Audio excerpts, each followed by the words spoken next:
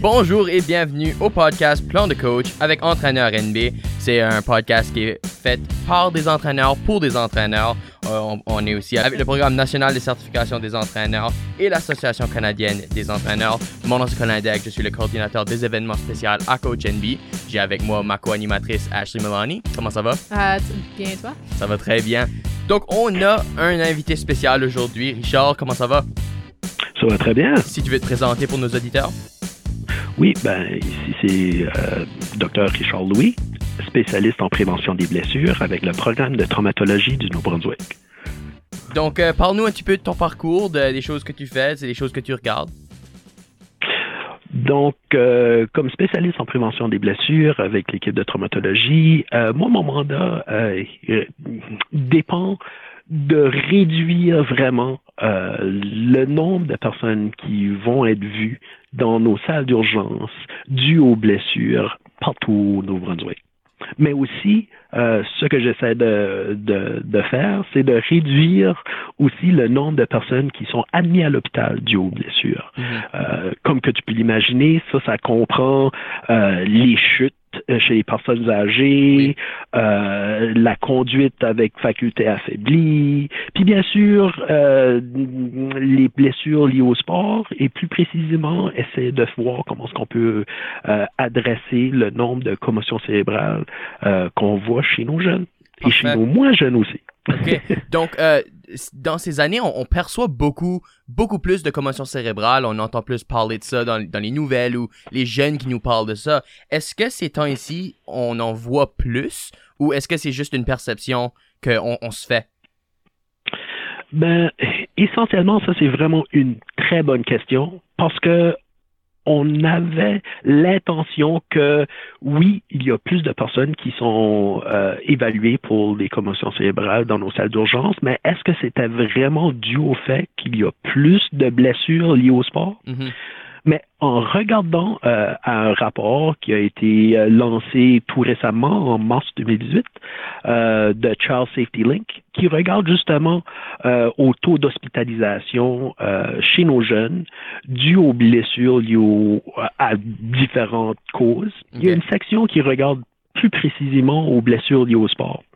Et ce qu'on remarque, c'est qu'il y a une tendance à la baisse, qui est très encourageant, comme que tu peux l'imaginer, mais avec ça, il y a aussi une augmentation du nombre de personnes qui sont vues dans nos salles d'urgence dues à des blessures ou est-ce qu'il y a une suspicion d'une commotion. Okay. Donc, dans ce cas-là, on peut faire le regard ou est-ce que, oui, il y a plus de personnes, mais probablement dû au fait qu'il y a plus de personnes qui sont sensibilisées à propos des signes et symptômes d'une commotion. C'est ça, qui est quelque chose qu'on veut voir en toute réalité parce qu'on n'aimerait pas avoir des situations où est-ce qu'il y a un jeune ou un athlète quelconque qui souffre de ces signes et symptômes sans être vu par un médecin ou une infirmière praticienne. Oui, absolument. Donc, probablement qu'on voit une hausse des nombres seulement à cause que les entraîneurs et les gens sont plus à l'aise à pouvoir dire que « je devrais t'apporter à l'hôpital juste en cas ». Juste en cas. Et ça, c'est vraiment quelque chose qu'on essaie d'encourager dans la plupart des sports. Vraiment, c'est mieux de faire attention et de mettre tout de notre côté pour essayer d'éviter une aggravation de ces signes et symptômes. Oui, absolument. Donc, qu'est-ce qu'un entraîneur peut faire pour essayer de réduire ces nombres-là dans les pratiques ou dans les parties, des choses comme ça? Une des premières choses, vraiment, c'est d'avoir une belle conversation franche et honnête avec nos joueurs pour qu'ils se sentent à l'aise assez pour pouvoir parler avec l'entraîneur de comment est-ce qu'ils se sentent sur le terrain. Comme que j'ai mentionné plus tôt, avoir une personne qui, numéro un, peut pas reconnaître les signes et symptômes d'une commotion, c'est une des plus grosses barrières qu'il y a. Oui, mais aussi est pas capable de se sentir à l'aise assez pour pouvoir divulguer comment qu'on se ressent et aussi une autre grosse barrière. Mm-hmm. Donc, si on peut éviter ces deux choses-là, là, on fait face à une situation où est-ce qu'on a un jeune qui se sent à l'aise assez pour dire à son entraîneur qu'il se sent un peu mal suite à un incident quelconque sur le terrain. Et là, c'est où l'entraîneur vient avec son rôle de pouvoir identifier les signes et symptômes chez cette personne en spécifique. Donc, c'est là où est-ce que le travail commence vraiment pour pouvoir identifier les signes et symptômes d'une commotion qui est suspectée. Ouais. Comment est-ce qu'un entraîneur pourrait faire pour être capable de reconnaître ces symptômes-là? Mais pour pouvoir le faire, il y a deux outils qui me viennent en tête qui sont vraiment utiles pour des personnes qui n'ont pas une formation en santé. Okay. Donc ici, on parle de l'outil de dépistage des commotions cérébrales de poche qui a été créé suite à une conférence internationale qui s'est déroulée en 2016 à Berlin, où est-ce que il y a eu un consensus sur qu'est-ce qui devrait être mis sur cet outil pour pouvoir aider à nos personnes qui n'ont pas cette formation pour au moins offrir un peu de soutien dans cet effort. Ça c'en est une qui est vraiment très bonne, mais pour certaines personnes, avoir une autre outil qui est un peu plus détaillé, où est-ce qu'on peut vraiment passer d'étape par étape en ayant besoin seulement de donner un petit X à côté des signes et symptômes sur une page qui est l'outil pour identifier une commotion cérébrale suspectée qu'on a développé ici au Nouveau-Brunswick. Okay. Donc, cet outil vraiment est un peu plus simple, ou comme que j'ai mentionné plus tôt, où est-ce qu'on a seulement besoin de mettre un petit X à côté du signe et symptôme qui a été identifié avec de l'athlète. OK, parfait. Tu peux continuer, excuse. Non, puis bien sûr, cet outil-là, vu que c'est sur une page, on recommande fortement d'offrir une copie aux parents ou aux tuteurs lorsqu'ils vont chercher de l'athlète pour pouvoir communiquer cette information-là aux médecins ou à l'infirmière praticienne à l'urgence. Très intéressant. Je pense que ça, c'est une très bonne idée pour que tout le monde ait la même information et savent tout qu'est-ce qui se passe. Exactement, parce que tu peux imaginer, l'entraîneur pourrait expliquer plus ou moins qu'est-ce qui s'est passé sur le terrain, mais le parent, tu peux imaginer sur le choc, avec toutes les passions pour pouvoir faire le mieux qu'on peut pour son enfant, peut parfois oublier certains détails. Donc, avoir cet outil-là pour aider à communiquer exactement ce qui s'est passé sur le terrain est vraiment important pour le médecin, mais aussi pour le parent. Ouais, ça standardise beaucoup qu'est-ce qu'on cherche puis savoir qu'est-ce qui s'est passé. Je trouve que c'est vraiment excellent. Tout à l'heure, on a parlé aussi des étapes pour qu'un athlète soit capable de revenir au jeu. Pourrais-tu m'en parler un petit peu? Donc, il y a des étapes à suivre pour le retour à l'école, mais aussi il y a des étapes à suivre pour le retour au sport ou au jeu ou à l'activité physique. Pour le retour au sport, on parle ici de 6 étapes. Avec le premier, c'est vraiment des activités qui ne causent pas de symptômes. On parle ici d'être capable de faire de la marche à un rythme long ou moyen. C'est vraiment être capable de faire des tâches quotidiennes à la maison, comme faire la vaisselle, même si c'est pas quelque chose qu'on aime faire, mais c'est juste pour démontrer est-ce que cette personne-là est capable de faire des petites tâches ménagères sans avoir une réapparition ou une aggravation de ces signes et symptômes d'une commotion? Donc, tu peux imaginer, ça, c'est la première étape, avant même de passer à la deuxième, où est-ce qu'on parle d'activité aérobique peu exigeante. Donc, ici, c'est là où est-ce que l'entraîneur va être capable de surveiller l'athlète pendant une marche ou faire un peu de jogging ou même du vélo stationnaire pour 15 à une demi-heure pour voir comment il se ressent. Mhm. avant de passer à l'étape 3, où est-ce que c'est vraiment des exercices propres à un sport spécifique. Donc ici, on parle d'exercices de patinage au hockey ou des exercices de course au soccer, donc vraiment, ou des exercices de tir au panier ou au basketball, vraiment des exercices, des activités individuelles OK. pour voir comment est-ce qu'ils vont réagir avant de passer à l'étape 4, qui est vraiment des exercices d'entraînement sans contact. Et s'il est capable, il ou elle est capable de faire ce type d'activité, c'est là où est-ce qu'on parle d'avoir une autorisation médicale avant de passer aux activités de sport avec contact pour des pratiques en équipe. D'accord, donc c'est très important cette... L'autorisation médicale Ouais. à ce point-là, c'est vraiment important parce qu'on ne veut pas avoir une situation où est-ce qu'une personne qui souffre encore des signes et symptômes d'une commotion reçoit une seconde commotion Non, absolument. sans qu'elle soit remise.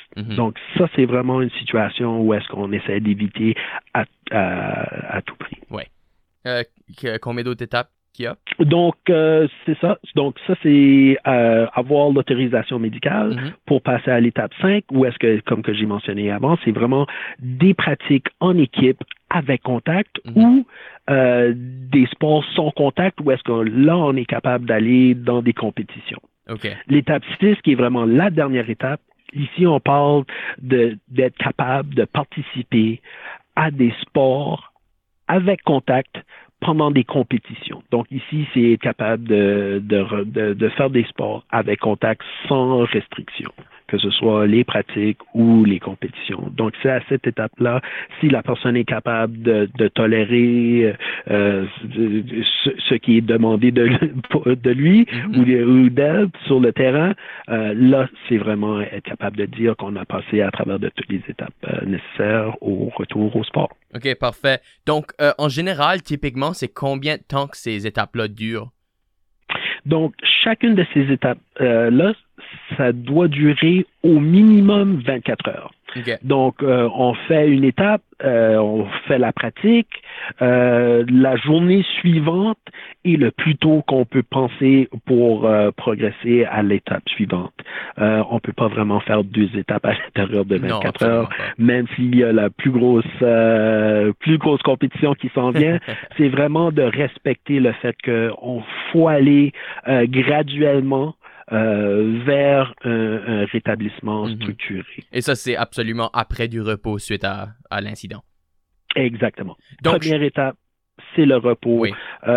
Pas seulement physique, mais aussi on parle de repos cognitif et même social. Okay. Où est-ce qu'on essaie de décourager les grosses conversations avec des grosses passions, parce que vraiment, c'est le repos, c'est le temps que ton cerveau se récupère. Ouais. Donc, c'est pas le temps d'avoir des grosses chicanes, là, admettons. Oh, excellent. Donc, je vois que ces étapes-là sont absolument très importantes, pas seulement pour le sport, mais aussi pour la vie quotidienne et tout ça. Qu'est-ce qui peut arriver si on suit pas bien ces étapes? Et qu'est-ce qui pourrait être les effets secondaires qui arrivent suite à des grosses commotions qui pourraient soit ne pas être bien traitées ou même qui sont bien traitées mais qui reviennent par la suite? Donc,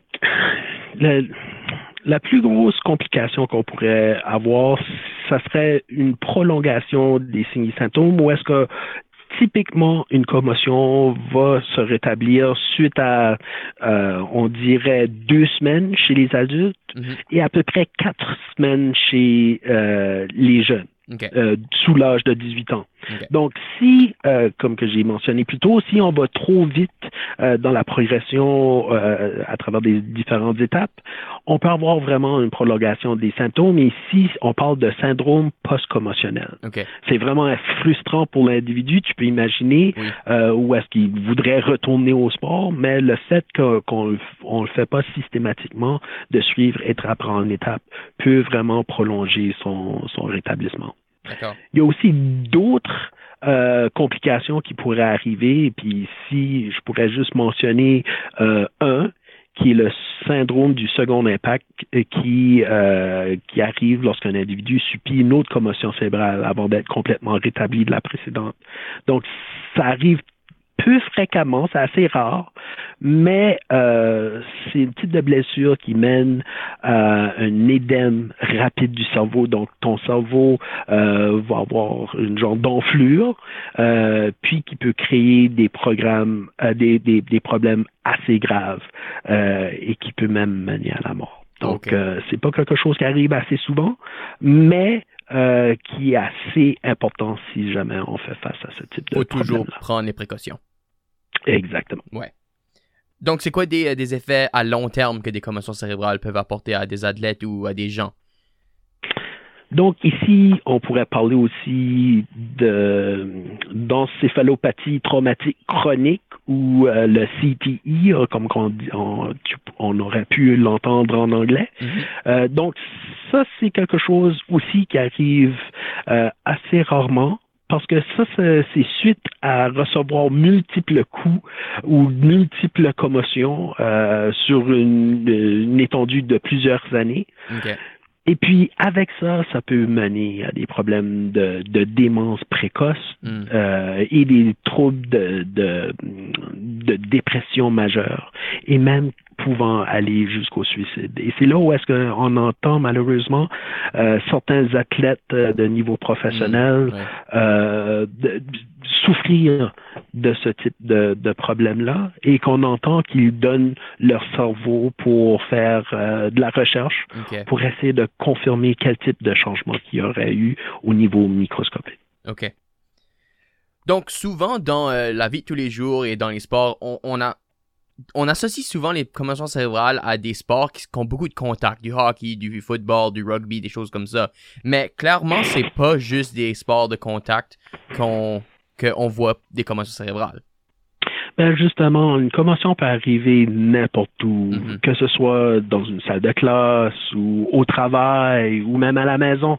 Donc vraiment, comme que tu l'as mentionné, oui, on a tendance à associer commotion et sport, mais il faut penser que la vie de tous les jours arrive, se passe toute la journée, où est-ce que la pratique d'un sport peut peut-être occuper 1 ou 2 heures de notre temps dans une journée. Donc, le risque d'avoir une commotion avec nos activités de tous les jours sont beaucoup plus hautes qu'en pratiquant un sport quelconque.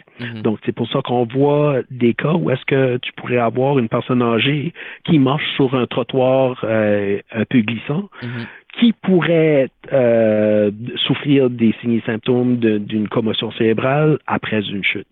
Donc, vraiment, c'est quelque chose qu'il faut penser un peu plus large et de prendre en compte que c'est quelque chose qui peut arriver chez n'importe qui, n'importe où. Oui, absolument. Donc, un entraîneur qui entraîne pour un sport qui a moins de contact, comme de la natation ou de l'aviron, devrait quand même faire attention avec ses athlètes et leur parler, leur communiquer le message de faire attention pour des commotions cérébrales.